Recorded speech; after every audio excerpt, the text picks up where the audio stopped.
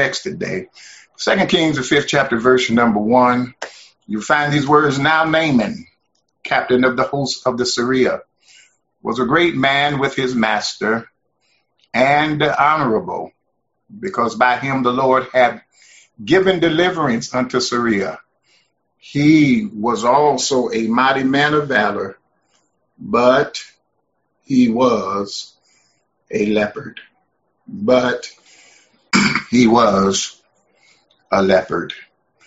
I'm going to talk to you for a few minutes, or as the Spirit leads, from the subject matter, when you are desperate for a healing touch. When you are desperate for a healing touch. Over 43 years ago, somewhere right in there, 45 years ago, the title of my message was Go Take a Bath. But I think I've matured since then, and so my title today is When You Are Desperate for a Healing Touch. Of course, when you look at the word desperate, it just simply means in urgent need. It means to be anxious. It means to be frantic. It means to be eager. Oftentimes we become desperate. But I want to talk about that when we are desperate for a healing touch. You know, people in pain want help, whether that pain is from emotional or physical scars. Jesus oftentimes encountered people in pain, such as the man with leprosy and the sick servant of a centurion. That's recorded in the 8th chapter of the book of St. Matthew's. These people were desperate. And so was an Old Testament character by the name of Naaman. He needed healing. And he was healed in a rather unusual way. That way and that healing changed his life forever. And so today's message will remind us that God's ways are not our ways, but following the ways of God can change one's life forever. I want to start off by saying that there was a story that was once told of a little girl by the name of Brenda. And during the first day of speech class, the teacher was going around the room having the students introduce themselves. And each student was to respond to the questions, what do you like about yourself? And what you don't like about yourself?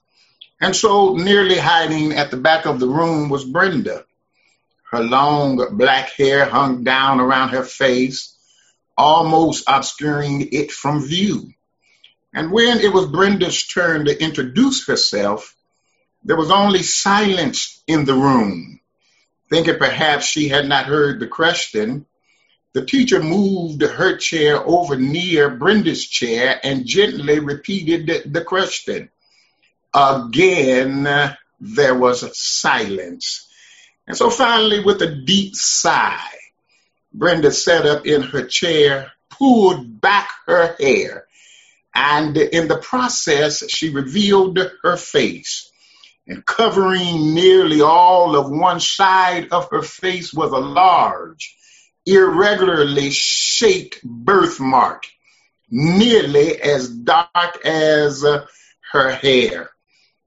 That, she said, should show you what I don't like about myself. And so here was a young lady devastated by her shocking birthmark. She was desperate for a meaningful touch. And so was Naaman. Naaman had caught leprosy, a profoundly serious skin disease that would eventually disable him. But great hope was aroused within Naaman. And note, if you will, why. It was simply because he listened to a strong witness for the Lord. Keep your Bibles open, 2 Kings, the 5th chapter. Glance down at verses 1 through 3. Because when you look at verses 1 through 3, it will tell you in regards to Naaman's physical condition. You have to understand that Naaman was the chairman of the Joint Chiefs of Staff of his day, the military leader of one of the region's most powerful nations. He was a definite candidate for who's who in the world. He was the cream of the crop, lived among the upper crust, and caroused among the elite. But the Bible says that Naaman, commander of the army for the king of Aram, was a great man in his master's sight, highly regarded, because through him the Lord had given victory to Aram. The man was a brave warrior. Did you hear those descriptive words I just read? Don't we all want people to use them for us? Notice the word commander, great, high regarded, victorious, noble. Here was a man that had power, position, and prestige. He was successful. He was a winner. He was wealthy. He was a hero. He was respected and admired. And at the same time, he was envied. But, B-U-T, but, a three-letter conjunction, that small word changes everything. Notice what the text says. But he was a leopard. In other words, he had a skin disease. And he could think about all of his accomplishments. He could enjoy his power and position and prestige. He could admire his home and his wealth. But they all seemed to vanish as he stared into the mirror each day. Because each time he looked at himself, there was something looking back that defined his life. He was a leopard, and nothing could change that. The fact is that Naaman was a leopard. Leprosy was the AIDS of Naaman's day. Lepers were isolated and humiliated. They were outcasts, the original untouchables. They were forced to wear torn clothing and shout, "Unclean, unclean," anytime they encountered an uninfected person. Leprosy, in fact, was the most feared disease of the day. It was extremely contagious, and in many cases, it was incurable. In its worst forms, leprosy led to death. Now, granted, Naaman's leprosy was probably in its infant stage, or maybe he just had a mild form of it. He had concealed it. But now, when you look in this 5th chapter, his clothing would not cover it up any longer. And so while people treated him respectfully, now nobody would touch him. And the lack of touch hurt Naaman deeply. And like Naaman and like Brenda, we too, if we would be transparent, we long for meaningful touch. Why is it? Why is it? Why is it that when we are away for a long time of our relatives, that when we finally get to reunite ourselves, we always embrace them with a touch? Why is it that when children are sad, they want their parents to hug them? They just simply need a touch. Why is it that we squeeze the widow's hand at her husband's funeral? It's simply because they just need a touch. Why is it that we sympathetically pat the shoulder of the defeated athlete? Why do we bear hug long lost friends? Why is it that we hold our babies? It's simply because touch brings comfort. Touch conveys acceptance. Touch promotes health. Touch imparts wholeness. Everybody, every now and then, is in need of a touch. Can you imagine stumbling through life without being touched, without someone holding your hand when you are lost, without someone slapping you on your shoulder for a job well done, without being embraced after being gone on a 2-week trip? Well, Naaman did not have to imagine. It was reality for him, because his leprosy was his birthmark. I'm going to say it again. His leprosy was his birthmark. By the way, may I please ask, what is your birthmark? What is your leprosy? What problems are you trying to conceal? What hurt are you trying to cover up? What prevents you from getting close to other people? Where do you need to be touched?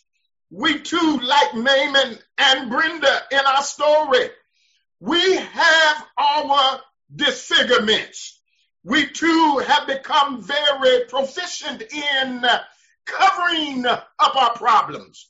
We too need God's healing touch. We too, like the old spiritual says, it's me, oh Lord. I'm the one standing in the need, can I say, of a touch. It's not my mother, not my father, it's not my sister, nor my brother, but God, it's me, oh Lord. I just want to talk to you for a few minutes. But then when you glance down at verse number 4 through verse 12, we already observed here Naaman's physical condition. But then I noticed something as I kept reading the text. I noticed the prescriptive cure. Yes, the prescriptive cure. So what do we do? Where do we find help? Where do we go for healing? Well, I need y'all to know, in a word, we simply go down. I'm going to say it again. We simply go down.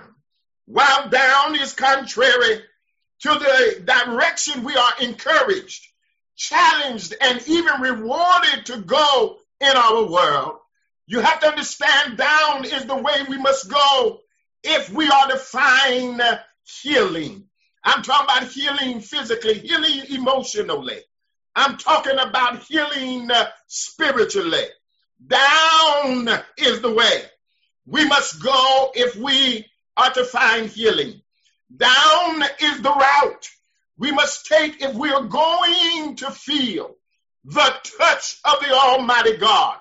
Notice, if you will, bless your name, Jesus. Notice the contrast in Naaman's journey. When you read that 5th chapter, you will discover Naaman, the commander-in-chief, finds direction through a captive servant, his wife's slave. Notice Naaman, the conqueror, finds help in a conquered nation, Israel. Notice Naaman, the highly regarded man, learns of his treatment from a lowly prophet by the name of Elijah. Notice Naaman, the wealthy and courageous soldier.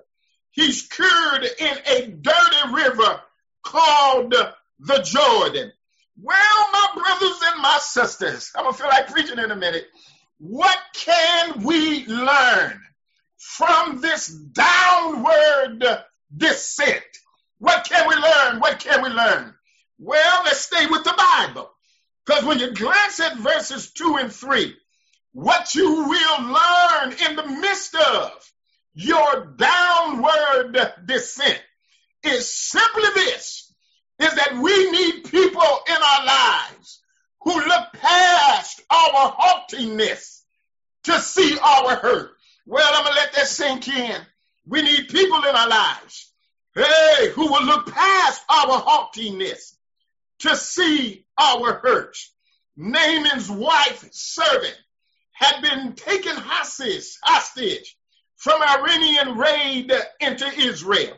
Now she served in Naaman's house, tending to his wife's every need. She's not intimidated by Naaman's power, position, or his prestige. All she sees his pain. She don't see his position. She don't see, oh my God, people bowing down to him. All she sees is his pain. And guess what? She calls it by name. And not only did she see the pain and call it by name, but she also knew of a pain reliever. And she told Naaman where he could go find help. And so, number one, we all need people in our lives who will look past our haughtiness to see our hurt. But then not only do we need people to look past our haughtiness, but we need humble people in our lives who will look past us. They got to look past us. Who look past our job titles, look past our bank accounts, look past how many cars we drive, look past how large our homes are, and see our loneliness and our need and our hurt. I might not be talking to everybody, but I'm talking to somebody here today, because we need people who will call our problems like they see them. We need people who will see our blind spots. We need people in our lives who love us enough to not let us make stupid mistakes. I'm just wondering if there's anybody that I'm talking to that said, I need humble people in my life that will look past me. We need humble people in our lives who observes that lived honestly. Life is a crisis. Life is difficult. Life is surprising. And life can be overwhelming. We need some folk who will admit that every day is not howdy-howdy. Every moment is not hallelujah anyhow. I want to talk to some of you all that know that life sometimes become overwhelming. Life sometimes become hard. Oh, we know the scripture. Hallelujah. We know that he says, I come that you might have life and you might have it more abundantly. And we believe God's word and we trust God's word. But every now and then, we've got to admit that life can be difficult. Life can be surprising. And life can be overwhelming. And we need people in our lives, hallelujah, who can look past us. Not only do we need people in our lives that will look past us, but we need people in our lives who will demonstrate the 4 C's of loving relationship. The 4 C's of loving relationships. The first C is concern. In other words, they speak the truth in love to us. The second C is commitment. In other words, they walk through the pain with us. The third C is confidentiality. In other words, they know the struggles are kept between us. And then the last C is consistency. In other words, they maintain regular contact with us. We need people in our lives that show concern, commitment, confidentiality, and consistency. And in practicing these steps, these trusted partners are saying to us, I believe the best in you. And I'm going to help you become your very best. That's what that little maid servant was saying. Hey, to Brother Naaman, I see the best in you. Don't allow your leprosy to dictate your entire life. I know a pain reliever. I know where you can go. Well, can I let y'all know that there are different types of people. Now, those that practice the 4 C's, these types of relationships are balcony people. I want you to put that in the chat. Balcony people. Yeah, balcony people. Yeah, everybody has balcony people and basement people in their lives. Every one of us, we have balcony people and we have basement people in our lives. Basement people drag you down. Balcony people lift you up. Who are the balcony people in your life? Who are the people that are trying to help pull you up? Who are the people that believe the best about you and are helping you become your best? Who are the people that look beyond your outward appearance and really see your inward hurt? Who are those people? My God, your balcony people. Well, I better move on unless I preach too long here today. Not only do we need those type of relationships, but when I glance at verse 4 and 5, I cannot help but to see that we need not only people in our lives, but we need places in our lives that will provide us with safety and security. You have to understand that Israel was a conquered nation. To Naaman, it was a second-rate third world country. What did it have to offer? Militarily, it did not present much of a threat, but spiritually, it provided refuge. The nation of Israel is, my God, present throughout the scripture as a metaphor for the church. The church is supposed to be a safe place. Somebody ought to shout a safe place. A place that gives a caring touch in an uncaring world. A place that provides sanctuary, protection, and comfort from those that would seek to assault. It's a place that extends a supportive and oftentimes healing hand to those in trouble. Do you realize that we have people who come to our churches? They come to the altar who do not get touched until they come back the next week and until they come back to the altar again. I need y'all to know something. Just hold on just a little while longer. God's getting ready to open up the doors of the church. And I know, and I don't intend to debate it with nobody, I know we are the church. But I was glad when they said unto me, let us go into the house of the Lord. Don't believe the lie that you hear that the church is over and that we don't need buildings no more. You can fall into that lie if you want to, but I was glad when they said unto me, let us go into the house, because there's something about the house. That's another message. Let me move on. Because there's something about God's house that you can't get at your house. Let me move on here. You got to understand that Israel was a safe place for Naaman. But before I leave this thought, I want you to notice that when Naaman first entered Israel, he was in the right place, but speaking to the wrong person. Lord, I'm going to give you time to write that down, because you could be in the right place, but you could speak to the wrong person. Naaman was in the right place, but he was speaking to the wrong person.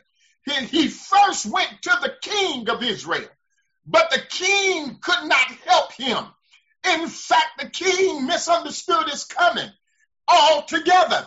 And the king thought Naaman was trying to pick a fight. The fact is that many people come to the right place every Sunday. They come to the church, but they speak to the wrong person. My God, they come, believe it or not, to impress their friends with the money that they have. to astound their pewmates with the clothes that they wear. Some come to even amaze the pastor with the credentials they possess. And all the while, they miss the main event. Please don't, oh my God, be on here virtually and still miss the main event. They talk to their friends. They even talk to the pastor. And don't misunderstand me. There's nothing wrong with talking with people. In fact, it's the only right thing to do. But if that is all we dialogue with, then we have missed talking with the right person. And that is God himself. And I want to know, is there anybody? Have you had a talk with God this morning?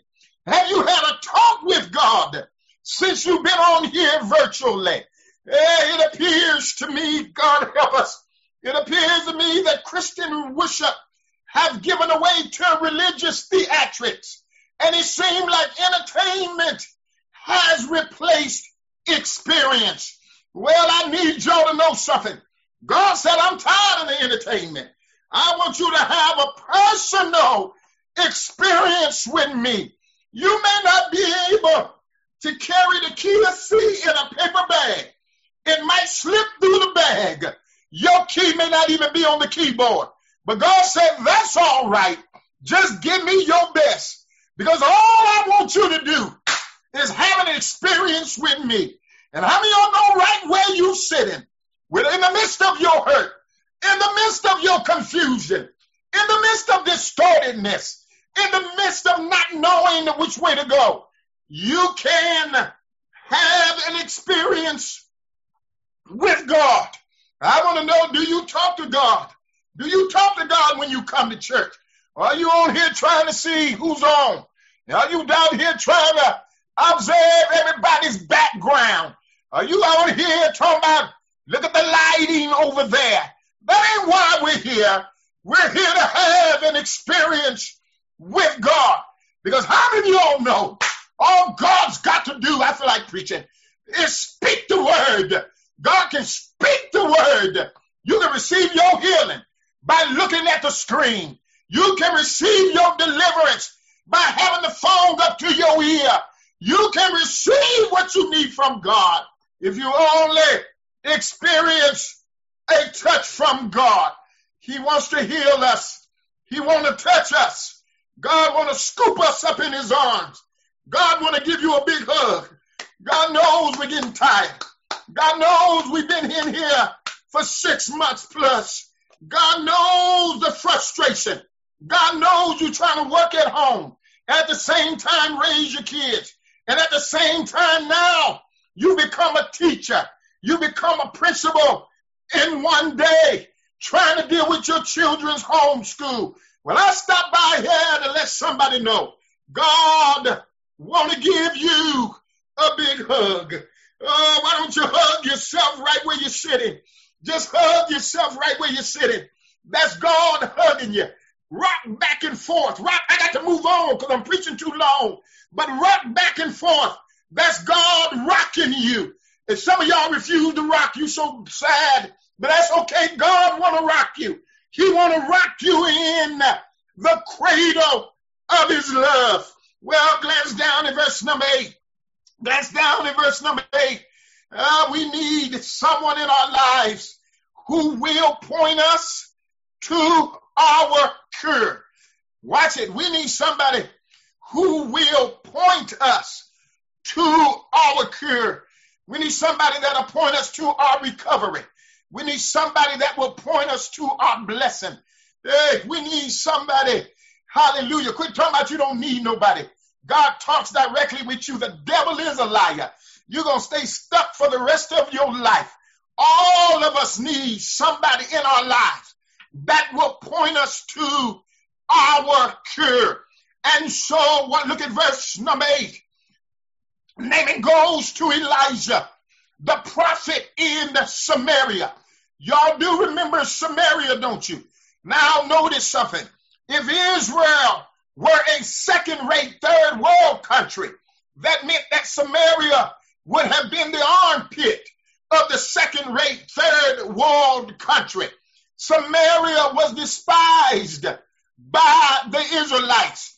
And so when Naaman arrives at Elijah's dusty enclave, in other words, when he arrived in the ghetto, it was a far cry from Jerusalem's splendor.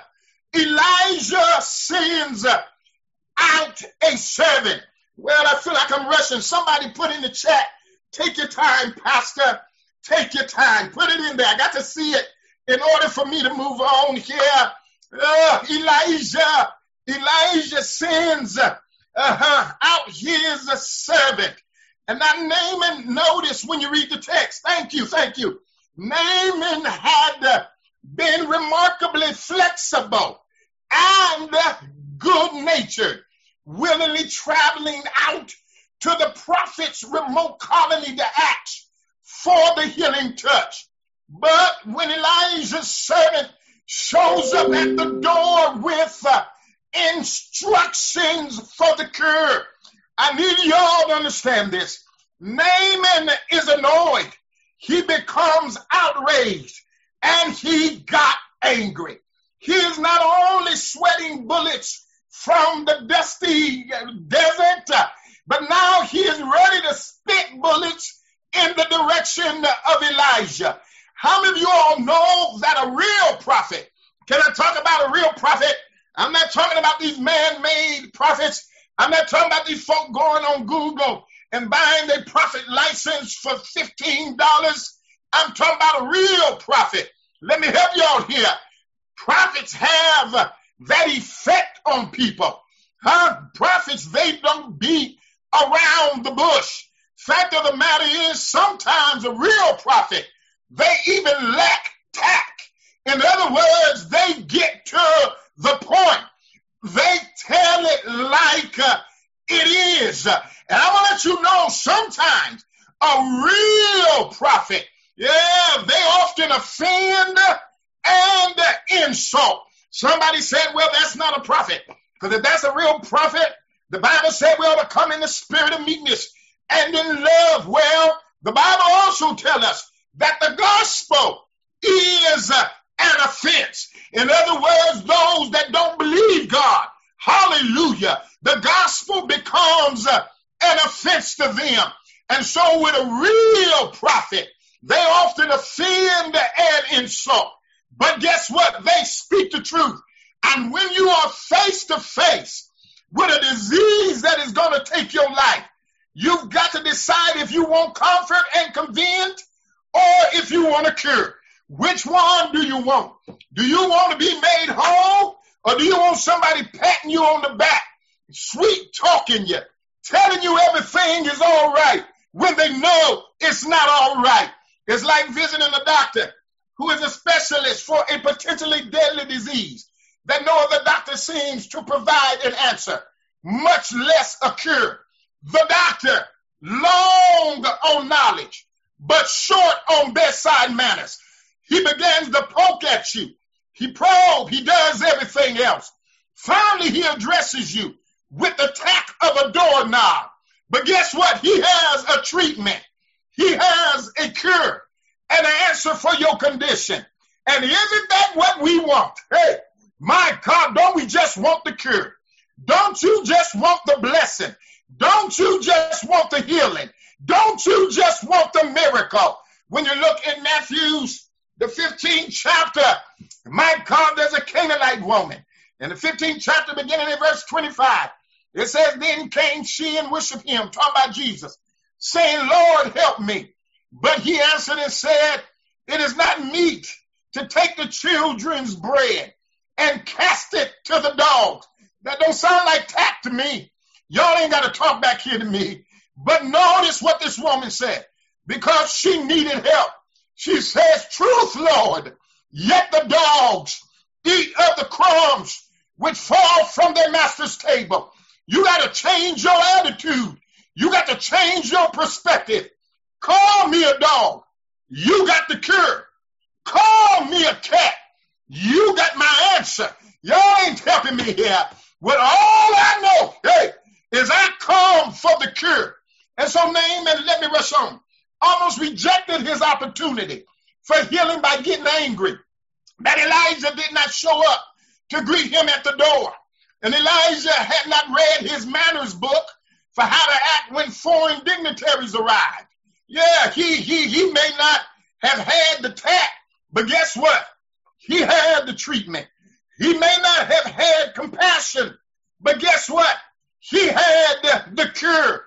Naaman was part of the pastor's only crowd. I'm going to say it. He's a part of the pastor's only crowd. Some believe that they cannot be ministered to if the pastor don't do the ministering. They can't be prayed for if the pastor doesn't do the praying. Come on here. Don't preach to me if it ain't the pastor doing the preaching. Some folk don't even want to be visited by nobody else but the pastor. Naaman had a pastor-only mentality. And can I help all you pastor-only folk? Whether you on Zoom, Facebook, YouTube, or any other kind of tube, you got to get out of that pastors-only crowd. Because how do y'all know God used more people? Yeah, God used more people than the pastor. And so Naaman was a big shot in his country. And he wanted a big shot prophet to meet him at the door and heal him. He wanted this prophet to jump and shout and dance and put on a big show for his healing to occur. But God does not. He always sends blessings in the people we want and the vehicle that we want. Often God chooses the lowly person through ordinary means to accomplish his healing. Be careful, be careful. If you are the pastor-only crowd or the big shot-only crowd, because God might send a servant. Hey, God might send somebody who haven't finished the 3rd grade to touch you and to heal you. You may miss the blessing if you are looking the wrong way. Many have received the touch of God and the healing of his power, but because it was not spectacular, have attributed to coincidence or logic. Honey, don't do it. There are some things that only God can do. Well, let me get ready to wrap it up. But look at verse number 10. Look at verse number 10. We all need a prescription for our lives that will lead to a healing touch. We all need a prescription for our lives that will lead to a healing touch. Elijah's prescription for healing was bizarre. It don't get no worse than this. Go wash 7 times in the Jordan, and your flesh will be restored, and you will be clean. Boy, if I had my organist, this is where I start hooping. He said, go wash 7 times in the Jordan, and your flesh will be restored, and you will be clean. That's in verse number 10. Come on now. Get real. Get real. Get real. Let's retrace quickly. Let's retrace. Commander-in-Chief, Naaman's downward descent. He receives instructions from a slave girl to go. My God, that's been conquered. Here he is in Israel. He's sent to a lowly prophet. My God, he's given instructions to go down a dirty, dingy road and then go down the dirty, dingy river called Jordan and bathe not just once, but 7 times. And in case you've forgotten, my God, you're geographic and you're a Bible student. The Jordan River, which means the descender, it flows through a rift valley, and its headwaters lie more than 1,000 feet above sea level at the Sea of Galilee, and its mouth nearly 1,300 feet below sea level at the Dead Sea. So to go to the Jordan River, you had to go down. And somebody need to take a trip to the Jordan River here today. Yeah, that's crazy. Crazy. Naaman said that's crazy. 7 ducks in a dirty pond. He said, that's crazy. Why should I go there? We got better rivers that we can go and dip 7 times. Naaman doubted that God's prescription for healing could really do anything. Naaman did not realize that the power was not in the water, but was manifested in the water by, my God, doing what God told him to do. And can I tell y'all something? Healing always comes from doing what God says. And so Naaman, he continues to doubt when he entered the Jordan, and he came up still a leopard. But God had to remind him that when the Lord says 7, 6 will not do. And I need somebody to hear me. When the Lord says 7, 6 will not do. Well, let me close. Because at this point, I tell you, he went down the first time, came back up, didn't know nothing. Went down. I'll be hooping by now, but I ain't going to do it today. The second time, came back up, and didn't that happen. And I would take y'all all the way to the 7th time that he went down. And guess what? When he came back up on, my God, the 7th time, the Bible says his leprosy was gone. Fact of the matter is, it was so clean that his skin looked like baby skin. It was nice and soft. Why? Because he obeyed God. He obeyed the servant girl to go down. And so why must Naaman, you and I for that matter, descend downward to receive whatever healing that we need? We must, hallelujah, have a compliant attitude toward God's instructions. Peter says it like this in 1 Peter, the 5th chapter, verse number 5.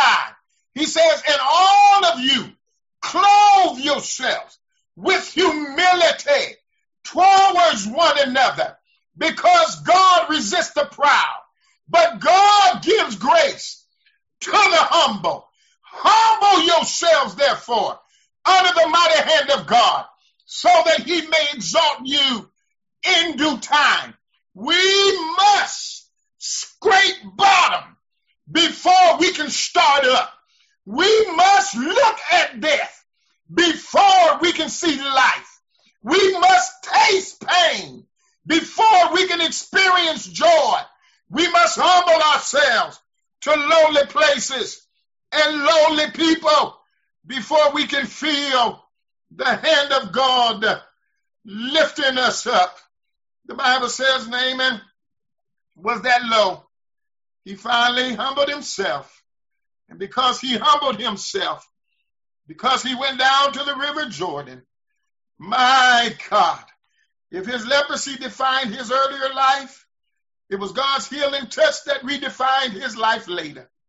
And having experienced the grace of God, he was changed, not only physically, but spiritually and vocationally. Naaman stood before Elijah. Here's what happened when we were obedient. He stood before Elijah and said, I know there's no God in the whole world except in Israel. How many of y'all have that testimony that I know that there is a God? There is a God. And then when you look at that 15th verse, I can't let that one go. He says, please accept the gift from thy servant. Please take this gift. You've blessed me. You've helped me. Is there anybody who come to church today that say, God, I need a touch. I need a touch. If we are honest with ourselves, we all desperately need the touch of God. Will you humble yourself before God so that God can touch you? I know you feel like singing, He touched me, He touched me, and all the joy that filled my soul. Something happened, and now I know He touched me. You depressed right now, but He touched you. Yeah, you should have known I was going to flip the script. Come on, you confused right now, but oh, the joy. What joy? You ain't showing it. No, we in need. Somebody say of another touch. Come on, put that in the chat. I need another chat. That joy is gone. I need another touch. That peace seemed to be gone. I need another touch. Y'all ain't going to talk back here to me. We got to be transparent. Amen. I'm a little confused right now. I need another touch.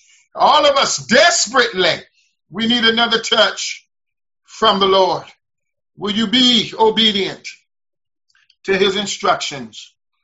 And will you allow God to heal you? Well, I've preached long enough today. But that brings us back to Brenda. We got to go back to Brenda, the student in the speech class that showed the others the one thing that she did not like about herself. Her large, irregularly shaped birthmark that covered nearly all of one side of her face. Moved with compassion.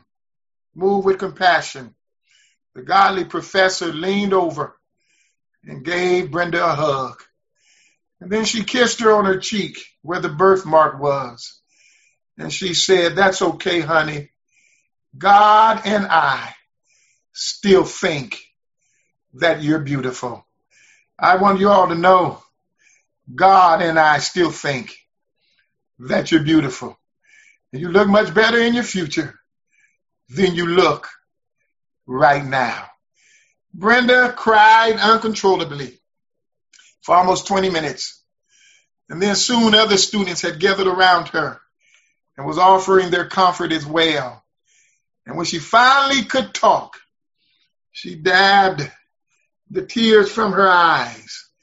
And she said to her professor, "I've wanted so much for someone to hug me and say what you said." She said, "Why couldn't my parents do that?" She said, "My mother won't ever touch my face." Brenda, just like Naaman, had a layer of inner pain trapped beneath the outward scars. She was in need for a healing touch. Every eye closed. I know I took my time and preached today. Every eye closed. Don't even look around. Are you desperate? Are you desperate? Are you hiding underneath the layers of the inner pain? Hiding beneath the outward scars. But today you say, "God, I need a healing touch." When we get desperate, we will go to whatever lengths necessary to experience the touch and feel the grace. Even when God says to us to humble ourselves by going down and washing in a dirty river. Are you that desperate today? Are you that desperate to where you are willing to go wash in a dirty Jordan? Pastor, what do you mean by go wash in a dirty river called Jordan? In other words, are you just simply willing to humble yourself to the degree that you allow God to, whatever that need is, to touch you just one more time? I'm going to pray. I'm going to pray. But as I pray, I want you right where you are to feel God's hand touching you. He's more than enough. He's all that we need. Now, God, I share with your people what you've placed on my heart to share. And God, you have declared that your word will not go forth void, but it would accomplish what you set out for it to accomplish. God, somebody here today is in desperate need of a healing touch. God, it could be physically, it could be mentally, it could be emotionally, it could be spiritually. But God, whatever it is, my God, touch them now as I pray. Right where we are, hallelujah. God, touch. From the top of their head down to the soles of their feet, God, touch in the name of Jesus. You made all of us. You know our uprising, you know our downsetting. You know when we go out, you know when we come back in. God, you know. You know what's beneath every scar. You know what's beneath every scar. Under all of the layers, God, you're the only one that have power to do what no other power can do. Do it now in the mighty name of Jesus. And God, we thank you. Those that don't know your darling son Jesus as personal Savior, God, save them before it's too late. Draw them before it's too late. In Jesus' name we pray. Thank God. Amen.